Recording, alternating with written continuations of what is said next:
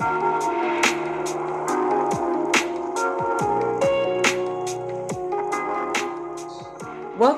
to the Hoops and Huddle podcast. I am Malika and joined by Brandon, who is the rubric. He loves looking at the business side of sports. So we'll get into both of them. We'll get into some talking about the Houston Rockets team and get into that detail. But we'll also look at the business side of the Rockets. And we are joined today by my boy E.K. Johnson, who Coalition Hoops, who loves him some Rockets.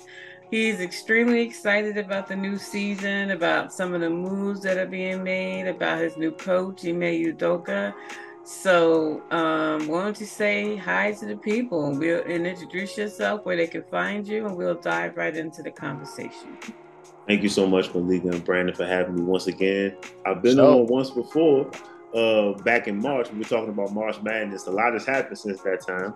But for any new listeners, my name is E.K. Johnson. I run and I founded the Coalition Hoops platform. You can find me on Twitter at Coalition Hoops. You can find me on IG, Instagram for people who don't understand lingo, at Coalition.Hoops on IG. And I am a huge Houston Rockets fan. However, I try to be super objective with all things basketball. But I will preface any comments during our conversation or for the people listening on any of my social media platforms. I will say, before I say something that's extremely subjective in favor of the Houston Rockets, I will let it be known I'm a Houston Rockets fan.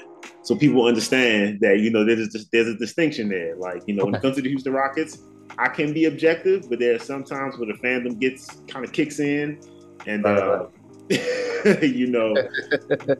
may say some things that may rub people the wrong way, but that's okay. That's what fandom is. So that's all good. That's all good. We love those hot takes. Real quick, the Hoop Coalition, for those that didn't listen to the previous show or they're not familiar with you, just a quick tidbit about what that is, what you cover, what your area of expertise is, just so people know what they can search for and expect to see on your platform. Yeah, so typically what I do is I cover men's basketball, women's basketball, men's college, and women's college. So that pretty much covers the entire calendar year. Now, basketball fans, we tend to look at seasons, typically from like an NBA perspective. So we're talking October to June. Right. But because I cover WNBA extensively, and because I also cover women's basketball, men's and women's college extensively, I pretty much cover the entire calendar year. So on my platform, I do a lot of film breakdowns, highlight breakdowns, things of that nature. I try to do a lot of player profiles and things of that nature, like aggregate data, stat collection, things of that nature, trying to highlight trends from certain players that may not necessarily get a lot of love. Now, I do focus on a lot of star players as well. But typically, if I see a player that's been doing well for maybe 10 games, playing above their means for 10 games, I'll try to highlight them. And I also try to bring out fun facts about WNBA players, NBA players, college players on the women's and men's side. And I do that throughout the respective seasons. And that's typically, what you can expect from me as of now. We are growing. We are continuing to expand. So as we expand, we're going to try to, we are going to implement a podcast platform where we will cover the respective areas of basketball depending on what season we're in. So we're looking to start in October in preparation for this new NBA season. So be on the lookout for those announcements because they will be coming shortly. Awesome. We'll be looking for them. Thank you. Awesome. Thank you for sharing that. We're going to get right into it. We're going to start off this time a little differently than how we usually do. We're going to start off talking about the roster. Actually, let's start off with coaching. I'd rather start off with coaching because Ime Udoka being hired was a really big swing for the Houston Rockets. Getting a coach with Ime Udoka's caliber, considering the history of him losing his position with the Celtics because of we all know what happened there. Yeah. Kind of, because we never got the full details, but we got some details. Exactly. Not to rehash that. He's in Houston now, fresh start. Yep. And it was Udoka, from what I read, that basically let the ownership and front office know that for the team that he's looking and thinks will be a best fit for Houston at this time, the roster they have, that maybe James Harden wasn't exactly a fit for the team. So what are your thoughts on Udoka and the coaching staff he's building, and on his move regarding not wanting to sign James Harden back in Houston? Well, first off, I love the hire. So throughout the regular season, when all of us knew Stephen Silas, and God bless Stephen Silas, I wish him nothing but the best. But we all knew I that his think he was time set up was. for failure, though, to be honest. Yeah, I agree with you. I totally agree with you. But everybody knew the writing was on the wall and he was going to be gone. So before Ime Udoka's name came up, a lot of people were thinking it was going to be Nick Nurse, myself included. Which I wouldn't have sneezed at either, because I love Nick Nurse as a coach. But then when Ime Udoka came up, and pretty much right when his name sort of hit the wire, as far as potential, coaching hires, Houston, pretty much we sort of swept in and pretty much locked that down right away. There weren't really any other teams that were really in real contention to get him. And I know a lot of that had to do with the fact that he desired to come to Houston. Now, a lot of people can say maybe it's because of the fact that he was desperate. Maybe other teams didn't want to take a chance on him. I'm not going to necessarily agree with that, because when you look at what we've been able to do since we've been able to get him and what we had when he first got hired, we had Jalen Green already. And we had Alperen Sengun. Those are the two cornerstones of the franchise. We had Jabari Smith. We had Tari Eason. Right? We hadn't yet gotten all the free agents and all the guys that we ended up getting. But I think he saw something there, and he was like, listen, I can work with a Jalen Green, who's an explosive scorer. I can work with the Alperen Sengun, who a lot of people refer to as Baby Jokic, for good reason. If anybody has been paying attention to the FIBA play, yeah, Alperen Sengun plays for Turkey. He's been playing amazingly well. He's been playing really well. But FIBA rules are different than NBA rules, but he has been playing well. Very true. Tell that to Lloyd Markkinen, because Lloyd Markkinen, he was cooking in FIBA last year as well, and people didn't think it would transfer and then over. He ended the season doing his thing. Right. He became an all-star. Right. So I'm just saying it could happen. I know the rules are a little different, but it could happen. Right. So I think Ime Udoka saw those two cornerstones, and he was like, listen, he had success in Boston when he had two cornerstones in Jaylen Brown and Jason Tatum. Not quite the same. But as far as being able to be moldable and being able to be coached in a way that allows them to shine on offense and also on defense, especially on defense, I think that's going to be a key for us. And obviously with our new additions, I think that just really accentuates that point of wanting to get better offensively, knowing that we have a good offensive base, but bringing guys along, veteran guys who are willing to play both sides of the floor. I think that's going to contribute to our success. That's not something a lot of people would have seen when he first got hired, but I think he sort of saw a vision of what this team could be, especially with the financial situation that we were in, with all the cap space that we had, all the all of the abilities to be able to make a lot of moves as far as business and contracts and things of that nature to bring in quality guys while still being under the cap relatively. So yeah, so I love the coaching staff, and you got to understand, we got Ben Sullivan, Royal Ivey, Garrett Jackson, Thiago Splitter, who played in the NBA, Cam Hodges, and Mike Moser. All these guys are really, really good basketball minds, especially for young players. So I think it's going to be really good for us. What do you think that means for the level of leeway or free will that Ime Udoka has under this ownership group? Do you think he has a little bit more control than he would have had otherwise? What does this mean for how he shapes the direction of the team? Because I think they're at an inflection point in my mind, like where they can really hit the next level. But I think leadership is a big part of that. How do you see it? That relationship going between the front office and himself? I think the front office and the coaching staff, I think they're going to get along great. You know, I think Rafael Stone has shown that he wants to build a winner. I think he showed some of those qualities during, you know, James Harden's, you know, last year, leading up into that whole debacle where we had to bring in John Wall, and you know, it was just a mess.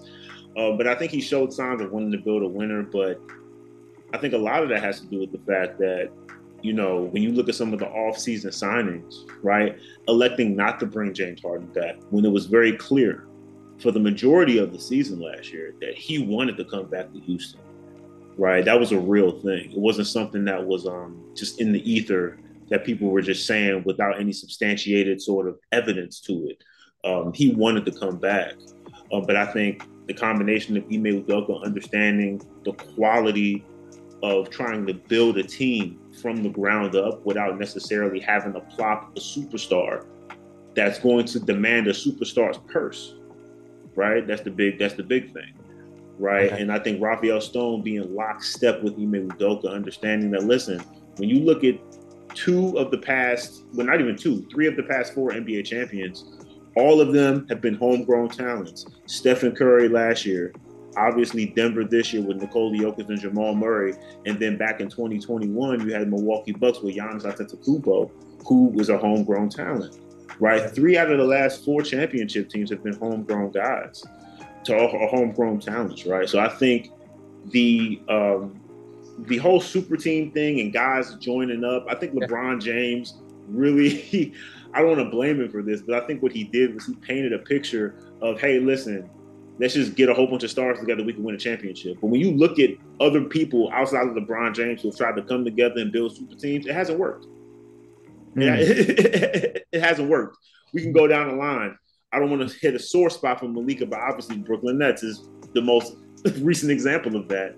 Right, yeah. 3 of the best scorers of the modern era, they get together, they can't stay healthy, other things happen. Remind me. It just goes to show that Ime Udoka and Rafael Stone believe they want to build a team from the ground up. They want to build a team organically. They want to invest in player development.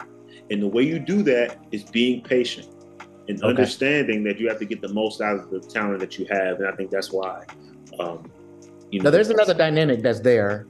I definitely hear you on the super teams, but there's a trend in the super teams, and you typically see that with more veteran players.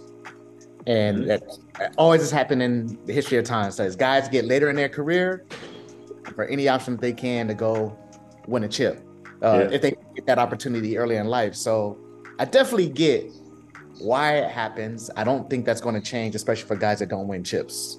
Insert Damian Lillard right now. Like, cats are like... They ain't coming to me. I ain't growing no team at 33 years old, so I get it. Exactly.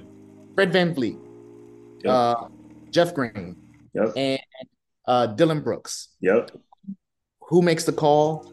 What do they see to get those players, and what are those new additions going to do for the team? So I think with the Fred VanVleet thing, he was a guy that once free agency started, because the free agent pool was sort of thin and a lot of the big fish had already re-signed with their teams, he was one of the guys that was out there. I think originally a lot of people, they were thinking that he was either going to stay with Toronto. I even heard Miami for a little bit. But then when the Houston thing came up, it made the most sense. We could give him the $40+ million that he wanted, right?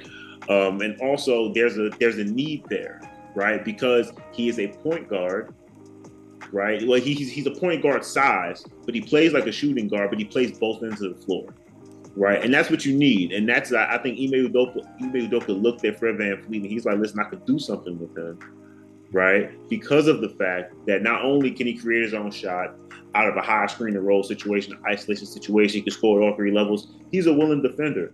And then you pair him with a guy like Dillon Brooks, who I was kind of vocal about it when the whole debacle happened in the playoffs and all that stuff happened.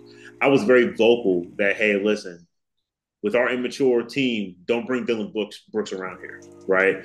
If we're going to bring Dillon Brooks in, we got to bring some veterans other than him in order to sort of level him off. And I think Fred VanVleet and the addition of Jeff Green and also Aaron Holiday, who's also a veteran as well, I think that's going to allow Dillon Brooks to not be so outlandish with his antics, and he'll be able to focus in more right? Just on what he does well, which is being an on-ball defender, right? So I think Ime Udoka definitely made that call when they saw Fred VanVleet out there looking for a deal, and it fit the financials of our team, of the Rockets. I think he looked at that and was like, yeah, we got to bring him in because he's a good influence. He works hard. He's the guy that went from being a G League undrafted guy to being an all-star, right? Getting a multi-year deal. And that doesn't happen overnight. That doesn't happen by happenstance. That happens with hard work and dedication. And if you see some of the things that he's been able to do with Jalen Green in the offseason, as soon as he gets signed, what does he do? He doesn't throw a party. He doesn't celebrate himself for a month. He goes out to Vegas. He's like, Jalen Green, come with me. We're working out. And that's all they've been doing all offseason. So the positive influence is already rubbing off. And the fact is, he's an NBA champion. Okay. So he has that experience as well. Because we had a conversation with folks from the Toronto Raptors, Malika, and some of the thinking from the Raptors fans was his inability to take that "I'm the guy" role with. And he walked in here and took that and like owned it. I don't see him being that guy here with Jalen Green there. So that's what I wonder, like, how does that work? Their play styles are kind of complementary. Their play styles can be complementary when you really think about it, because Jalen Green has the ability to play off ball, and I think he's going to be more off ball this year.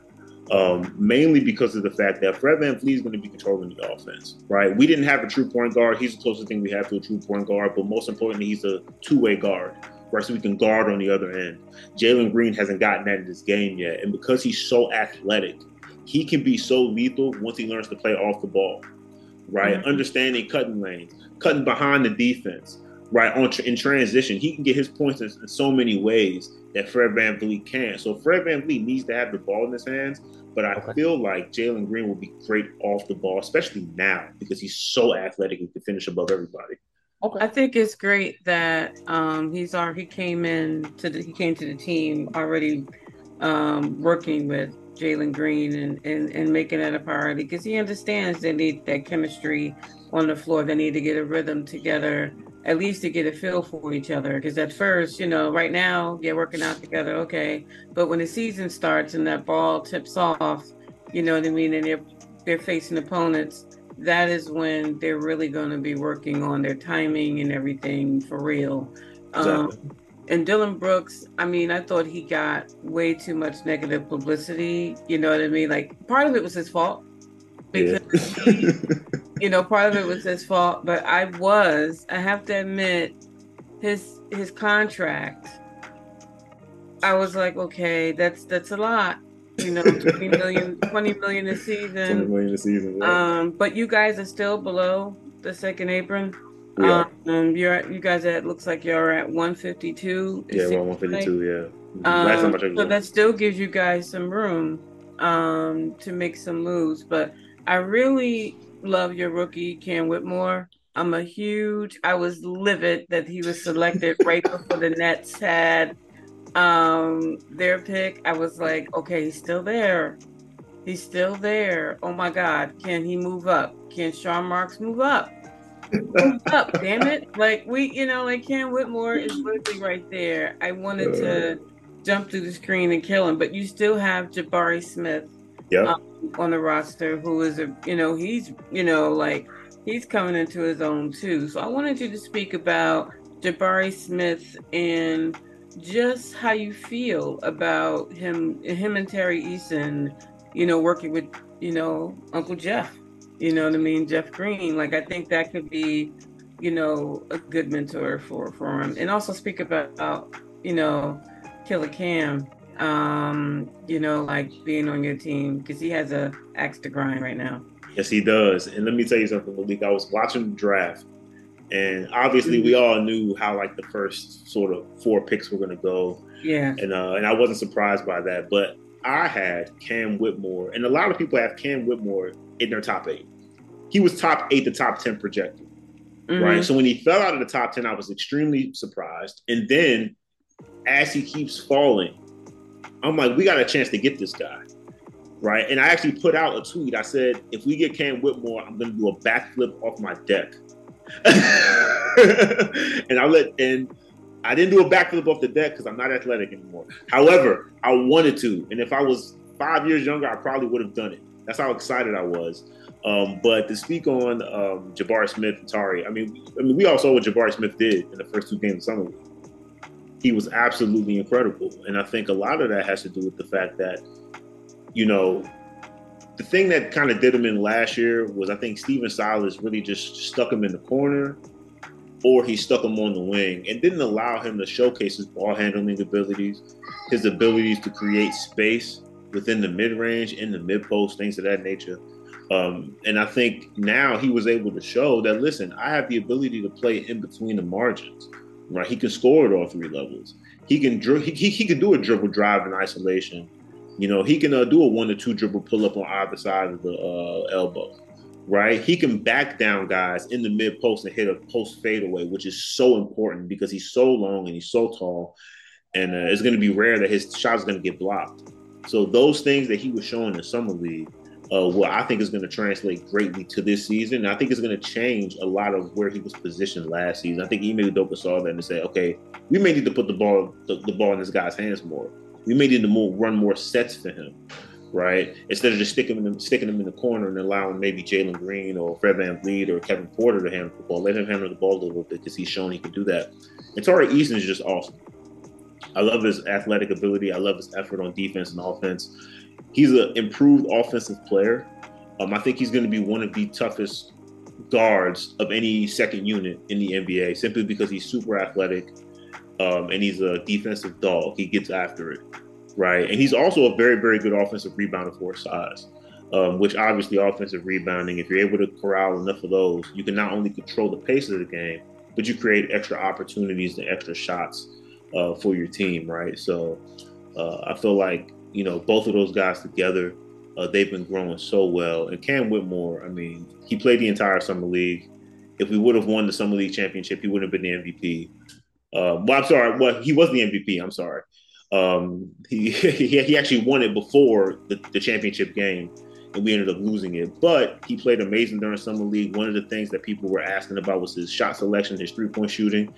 His three-point shooting percentage-wise wasn't great, but his form is there, and the technique is there. It's just a matter of getting the reps in to, you know, increase that percentage and increase the efficiency. And obviously, he's super athletic. A defensive animal. I think he averaged like 4 steals a game in Summer League. It was ridiculous what he was doing defensively. And I think you're right, Malika. He does have an athlete grind because for the life of me, I don't understand why he fell so far. People were saying maybe it was because of his affect. He has a very bland affect, his attitude, his interviews, things of that nature. And I'm just like, he's more like a someone that I can think of back in the day could be maybe on Brandon Ingram. Yeah, maybe like a guy who's just very, very. Or Tracy McGrady, like he was just like,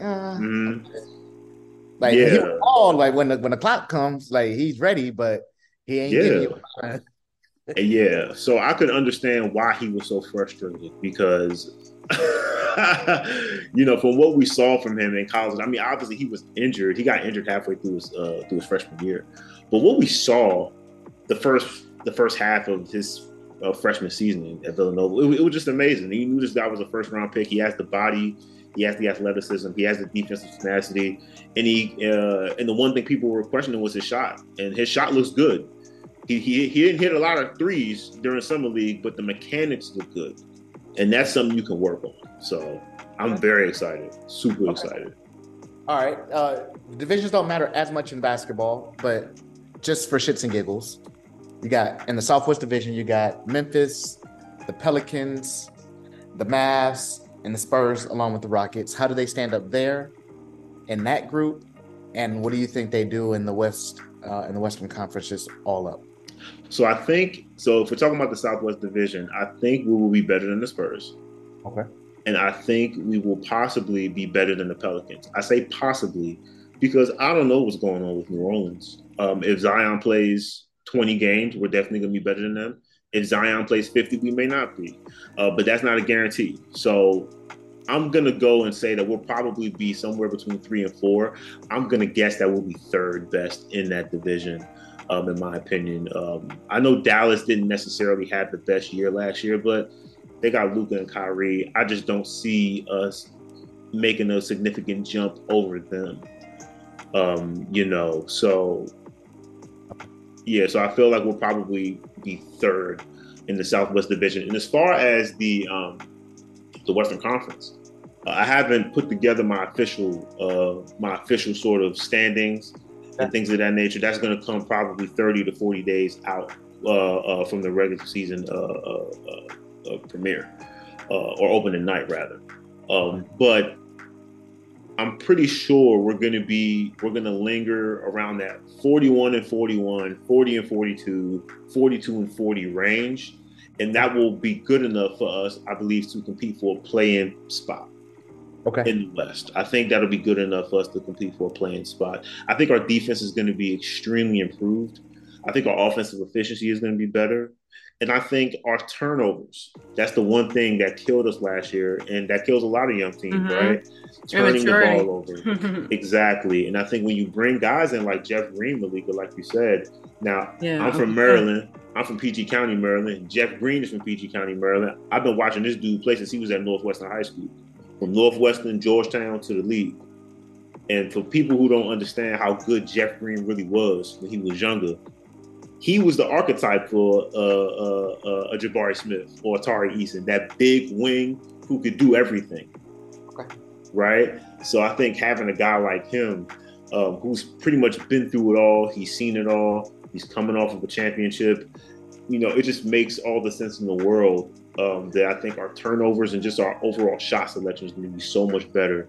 And in the game of basketball, that's what you need, right? You can't have wasted possessions. And a lot of young teams waste possessions, not because they want to, because they don't necessarily know. They don't understand situational basketball. They don't understand 2-on-1 or 3-and-2, right? Like end of shot clock scenarios, end of the first quarter, end of the third quarter scenarios, trying to get a shot off, things of that nature that veteran guys who've been around, winning cultures understand. So I think bridging that gap is going to increase our record to the point where we compete for a playing spot. Okay, so you got Southwest Division. Another name for the Southwest Division is called West Group B. Do the Rockets make it to Las Vegas in December? And how do you feel about the play-in tournament? I mean, I'm trying to get excited about it, but how do you feel about it? I mean, Brandon's in Vegas, so I know he's excited. So his level of excitement's a little different. Hey, how do you feel about it? First official game in Vegas, so I'm with it. I love it. I love the inception of the in-season tournament. So remember, Malika, the NBA announced this without any details, like halfway through the regular season last year, right? So this has been out here, right? And so when they first announced it, I was kind of likening it to like the WNBA's Commissioner's Cup, kind of apropos because the Liberty just won the WNBA is always the guinea pig. Yep.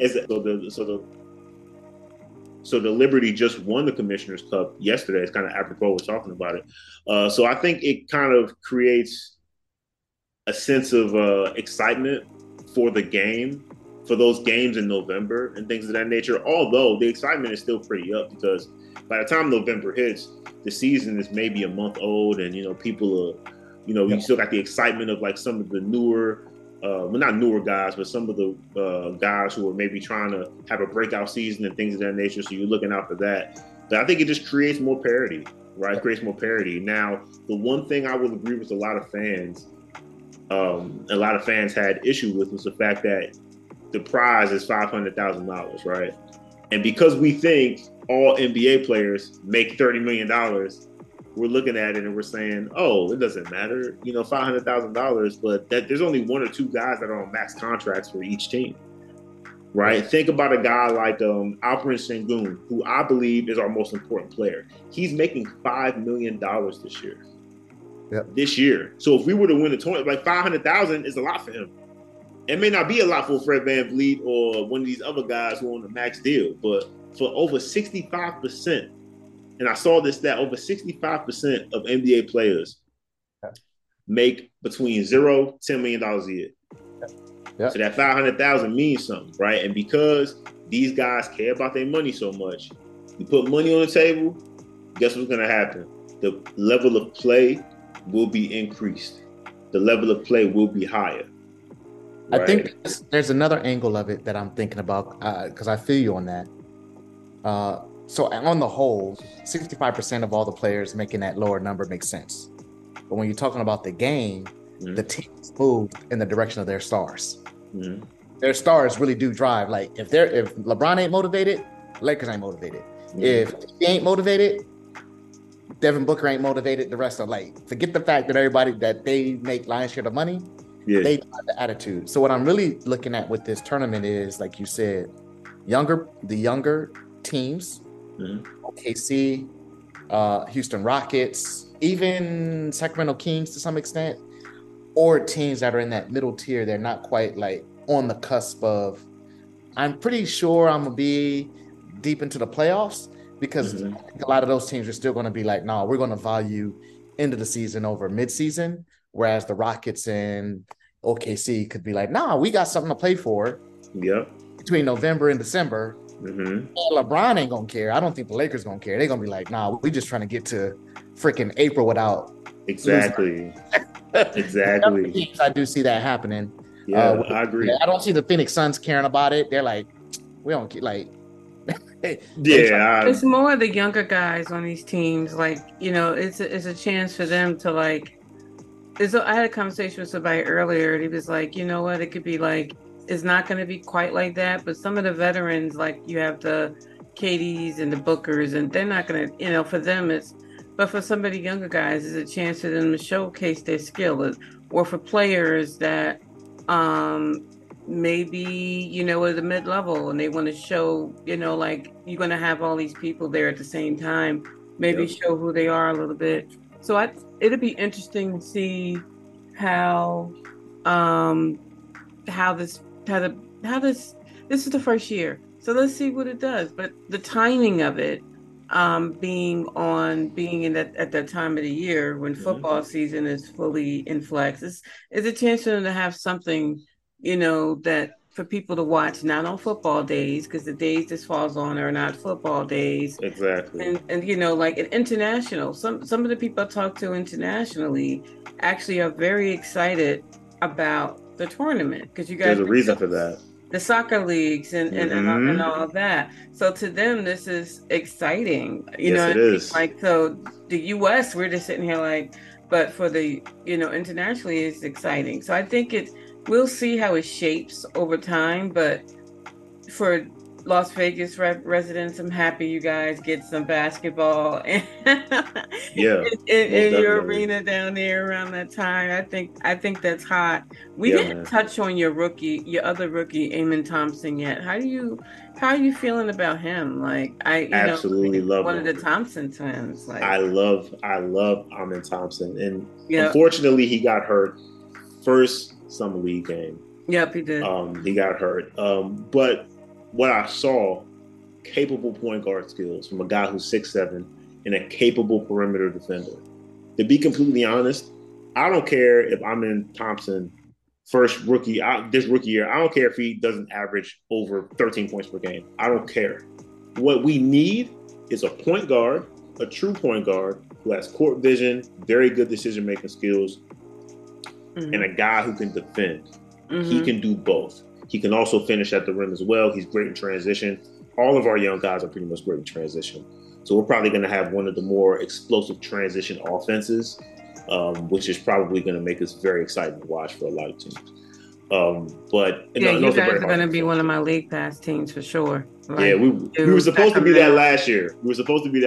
Yeah, this year, you, Indiana, there's a few of you guys that are going to be league pass teams for me. Oh yeah.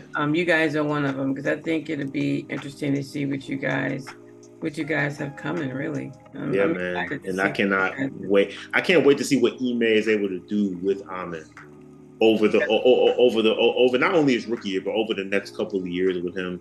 Just because you can tell he really, really likes and he thrives coaching big, long guards who can defend. Right? Jason Tatum became a better defender because of Ime Udoka. Yeah. right before he became this coach. I think it's going to prove a lot about Ime this year as well. Like his true value as a coach, his ability to get pull guys together. Because you could have arguments on either side for or against his level of impact with the Celtics. Was it more around the talent? Was it more around his coaching? And now you're going to be able to tell, like, if he can pull these guys in and get Dillon Green to the next level, get Fred VanVleet in flow, get Dillon Brooks. Yeah, I think he'll get him under control. I think he'll be able to get them under control. You're gonna see his stock go up a lot. Oh yeah. Is there anyone else on the roster we haven't specifically called out that you wanted to emphasize? Maybe some players we haven't mentioned that maybe coming off the bench, some starters we haven't. Is there anybody we haven't discussed that you want to kind of call out and give them some love? Kevin Porter Jr. Kevin Porter Jr. is absolutely, he's amazing, man. I mean, I think he was on the Blazers at one point, and he has an interesting history. So yeah, he is amazing, and I think because we ended up getting him from Cleveland. Yeah, because you ended up getting him from Cleveland, and immediately when I saw him, I was like, this guy's a guy.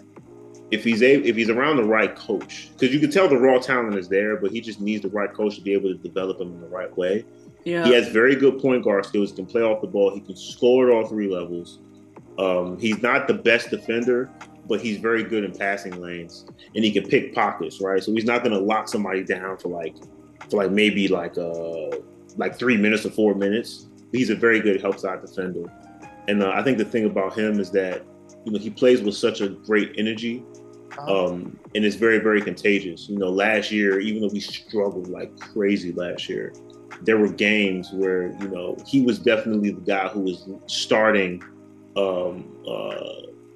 lot of the offensive sort of flow for our team. He was sort of the fulcrum of the offense at times because we didn't have a true point guard. And I think his maturity level really, really went up last year because of the fact that we were in a situation where he was depended upon, even though we were losing a lot.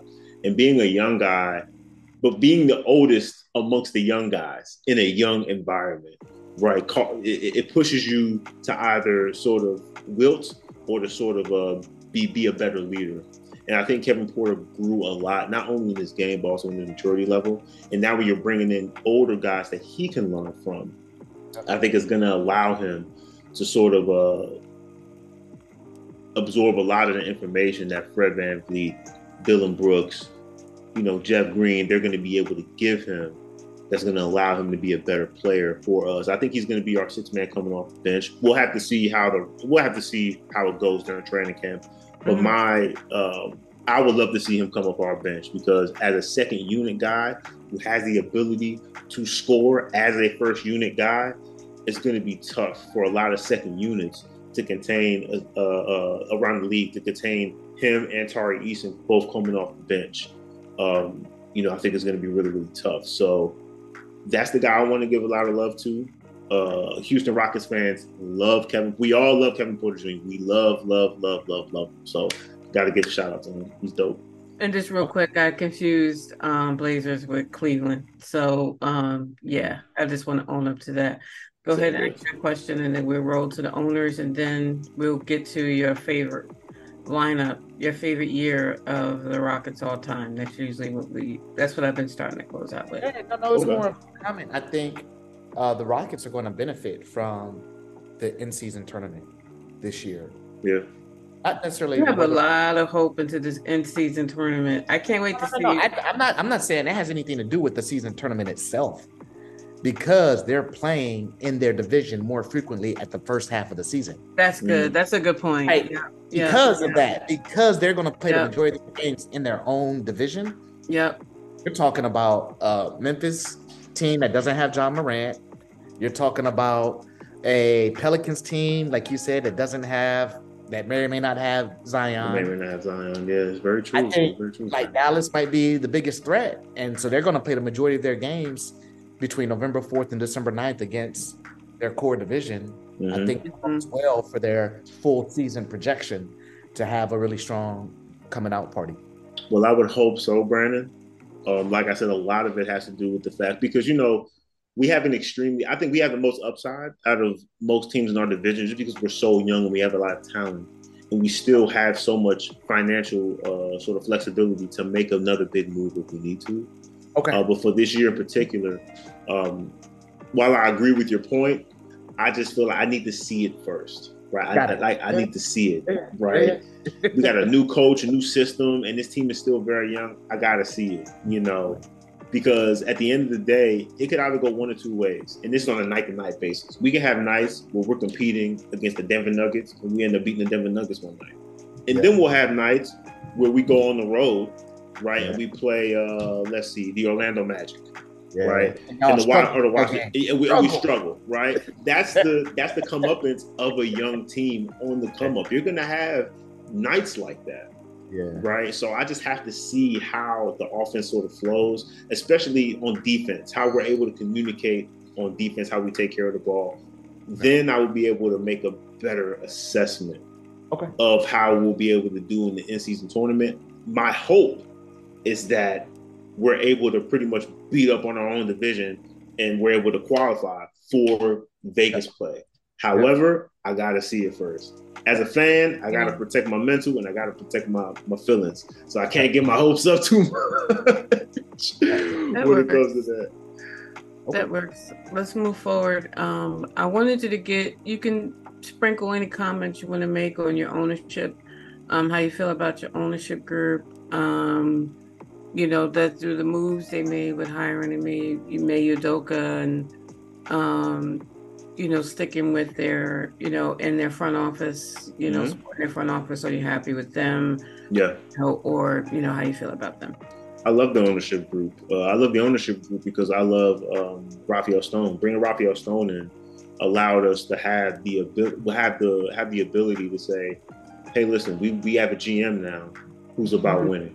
Right, who's about building a team from the ground up, who believes in player development, right? And then you empower him to say, okay, get the coach you want to get. And then he points out Ime Udoka, who has that same sort of mentality. So I think it just creates a very, very good, streamlined, one-way thinking approach of how we're going to build this team. But one thing you don't want, right, as a fan, is you don't want ownership groups who either are so far removed from the product they can care less about it, or they're so into micromanaging the front office and the GMs and the coaching decisions and everything like that. Exactly, right. And then it sort of muddles the decision making in a way. And because they're owners, they may or may not really know much about basketball, right? Yeah. So that's the risk that you run.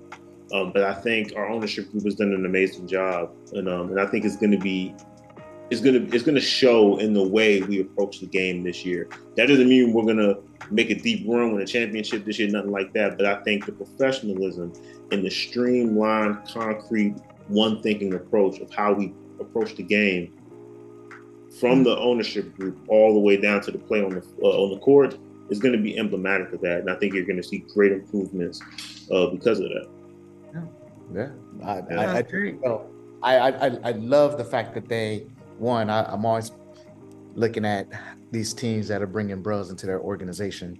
Oh yeah. So that was a big one, and someone that can relate to the players that they have in their squad versus someone owners typically find more assimilation with themselves. So exactly. Really cool. I'm a Houston fan. I got to tell you, I've been telling Malika, Houston, first city, all black head coaches in the major sports.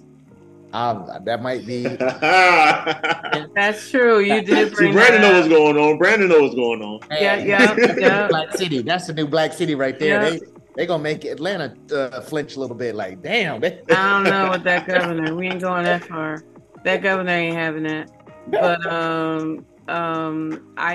one thing I like to make sure I just about almost close out the show with is, as you think about the Houston Rockets, what is this is my little rewind segment.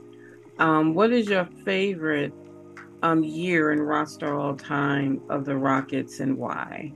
My favorite year. Okay, so I have two. and they're for two very different reasons. Okay. So 95 Houston Rockets.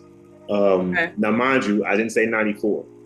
The reason why I say 95 is because after we won the championship in 94, we went into 95, and we had brought Clyde along halfway through the season, and Clyde Drexler halfway through the season, and things of that nature. We went into the playoffs that year, the 6th seed. We went in the 6th seed. This is the year David Robinson won the MVP. Yeah. And I'm pretty sure you've heard the story, Malika. You've heard the story, Brandon, about what Akeem Olajuwon was saying to his teammates before we played the Spurs in the playoffs. Before Akeem went up against David Robinson. Share it with, because everybody that's. Oh yeah, I'm about to. It's one of my favorite stories. One of my favorite. He told Kenny Smith. He said, "Kenny, he has my MVP." Mind you, Akeem had won the MVP the year before. He has my MVP. And if you go back, I would just ask anybody to go back, look at the 95 playoff series, Houston Rockets and San Antonio, and see what Akeem Olajuwon did to David Robinson. It was the closest thing. Make me watch that playoff series this week. Yeah, it was. It was the closest thing. I watched it. So I watched it like a month ago. Mm-hmm. And before watching it a month ago, I had watched it maybe like 2-3 years ago. But my understanding of the game has sort of risen a little bit. And the way Akeem Olajuwon, his footwork in the post, his ability to score in so many different ways. He was ambidextrous with both hands. He could jump off both feet. It was just, the stuff he was doing to David Robinson was criminal. It was criminal. Yeah. It was criminal. And so and obviously we ended up going on to win the championship after that. So that is probably my first. My second, for completely different reasons, is the 2017-2018 Houston Rockets. Now, this is the Houston Rockets team that had James. We ended up finishing first in the NBA that year. We had 65 wins. We were first overall. Mike D'Antoni was the coach. James Harden was there. Chris Paul was there. Clint Capella. Oh, that was the Chris Paul year. Okay. Yeah, that was the first Chris Paul year. Mm-hmm. We go up at this point. We had pretty much gotten owned by Golden State in the playoffs, right? This is the one year, mind you. This is Golden State with Kevin Durant. Yeah. And the reason why I love this team so much, even though we ended up losing Game 7 at home because we missed 27 straight threes, and we only lost that game by single digits. So if we hit half of those threes, we end up going to the finals, right? But the reason why I love it so much is because that team was the only team that gave the KD, Steph Warriors, when they were healthy, a run, right? We were up 3 games to 2 in that series. Yeah, that was I don't know if you guys seen the clip. That was the playoff series. Was Chris Paul hit the step back 3 on Steph? He was shimmying in his face. That was the series. Yeah. Chris Paul gets hurt. Yeah. And we lose the last 2 games. Golden State goes on. And the thing about when Chris Paul gets hurt is always at the worst. Oh yeah, so you're right there. Yeah. It was painful, Malika. But when I look back on it now, I realize how good our team was, and I realize that because I could be proud in the fact that we really gave that Golden State team with Steph and KD, Clay, Draymond, when they were healthy. I'm not talking about when they were injured. When they were healthy, we gave them the best run. We gave them the best run. And if Chris Paul's, if he's not hurt, I don't care what anybody says. We beat them, and we win that championship. We were better than Cleveland. We would have beat Cleveland in the finals. So those are my 2 favorite Houston Rockets teams, I would say. I appreciate that. I appreciate you sharing that. Because I always like to hear, okay, do fans of today know the history of their teams? And so I'm always curious of what year, especially if the team has won a championship in a previous era, like whether, people will mention that. So I thank you for mentioning 95. I love Hakeem. He's one of my favorite players all time. Absolutely. So I appreciate that. Brandon, anything you want to throw in here before we close out? I think a game changer for the Houston Rockets, what's considered to be the best draft of all time, 1984. Yep. Oh, yeah. That's easy. You already had Ralph Sampson. Lionel Hollins was on that squad. Yep. Did they go deep? No, but that was the start of an entirely new culture for Houston And Rockets. it's start of a new era, a start of Right. new identity. That's right. So Big thank time. you so much.